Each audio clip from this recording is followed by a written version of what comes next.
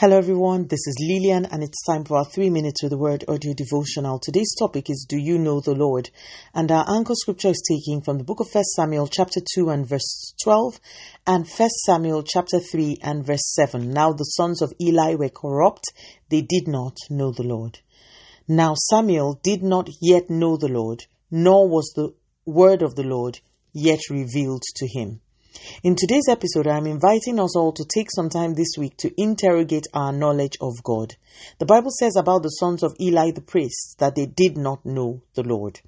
On the face of it, this may sound unremarkable, but if you think about this statement vis-a-vis the fact that these were guys who grew up in the house of God, they knew the customs, the traditions, and the practices of the temple almost better than anyone else in Israel, you would see better why this is a serious issue of concern.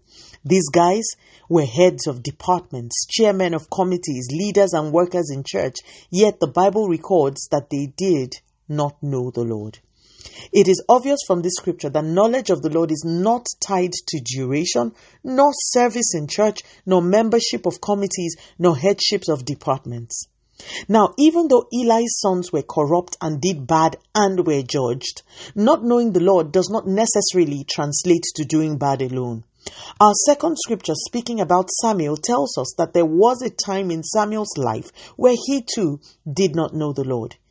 Yet, 1 Samuel 3 and verse 1 tells us that Samuel ministered to the Lord before Eli. Question: how do you minister and serve someone you don't know? Even though Samuel was not as corrupt as Eli's sons, it was still a problem that he didn't know the Lord. If he didn't know the Lord, it meant that Samuel could not recognize the Lord's voice, which also meant that God could not reach him with intimate instructions on how to pattern his service to God. How did God remedy this lack of knowledge? He revealed himself to Samuel.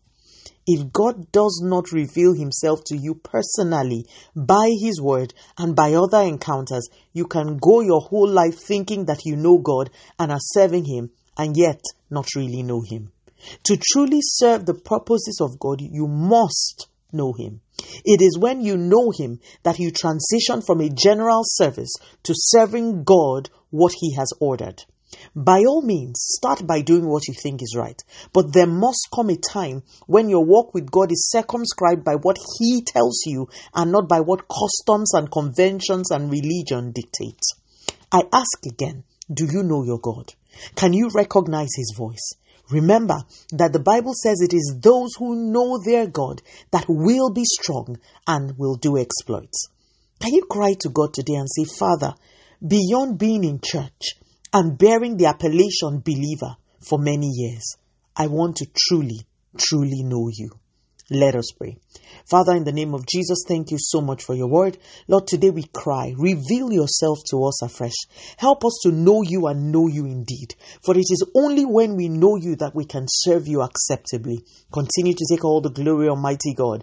In Jesus' mighty name, we have prayed. Speak to you again soon. If you are blessed, please drop me a line on audiodevotional@yahoo.com or on our website at www.3minutesaudiodevotional.com.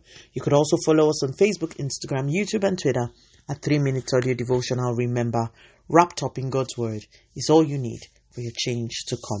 Love you and bye.